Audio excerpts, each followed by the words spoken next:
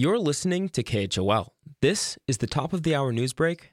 I'm Will Walkie. The town of Jackson voted Monday evening to support a ban of helicopter and other air tours over Grand Teton National Park. The unanimous resolution follows a similar one made by the Teton County Board of Commissioners back in April. Speaking in support of the ban, Vice Mayor Arne Jorgensen talked about how noise pollution from air tours can be detrimental to the enjoyment of wild places. This is about preserving this place and recognizing the special place that it is and seeing around the country other special places that have been significantly degraded with these kind of commercial air tours.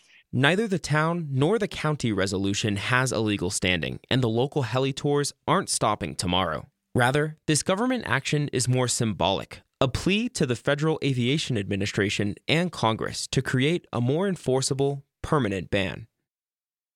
Water is again flowing in the Colorado River's delta in northern Mexico. From KUNC in Greeley, Colorado, Luke Runyon has more.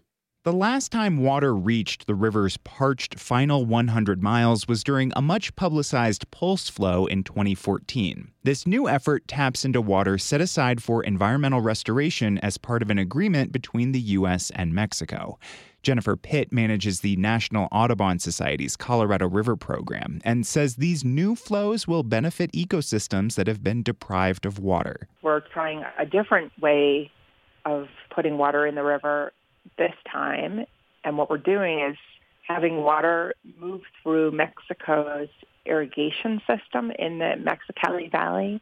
Reliance on the river for use in cities and on farms in both countries has left the Colorado River Delta mostly dry over the last 50 years. The environmental flows will continue over the summer. I'm Luke Runyon. Wyoming is one of 7 states that relies on the Colorado River for water resources.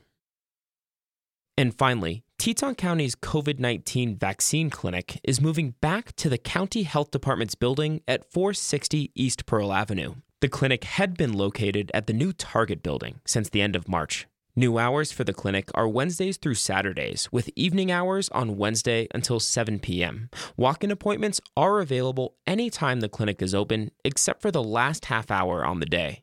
Adolescents between 12 and 17 years old must have a consent form signed by a parent or guardian and be accompanied by someone over 18 in order to get the shot.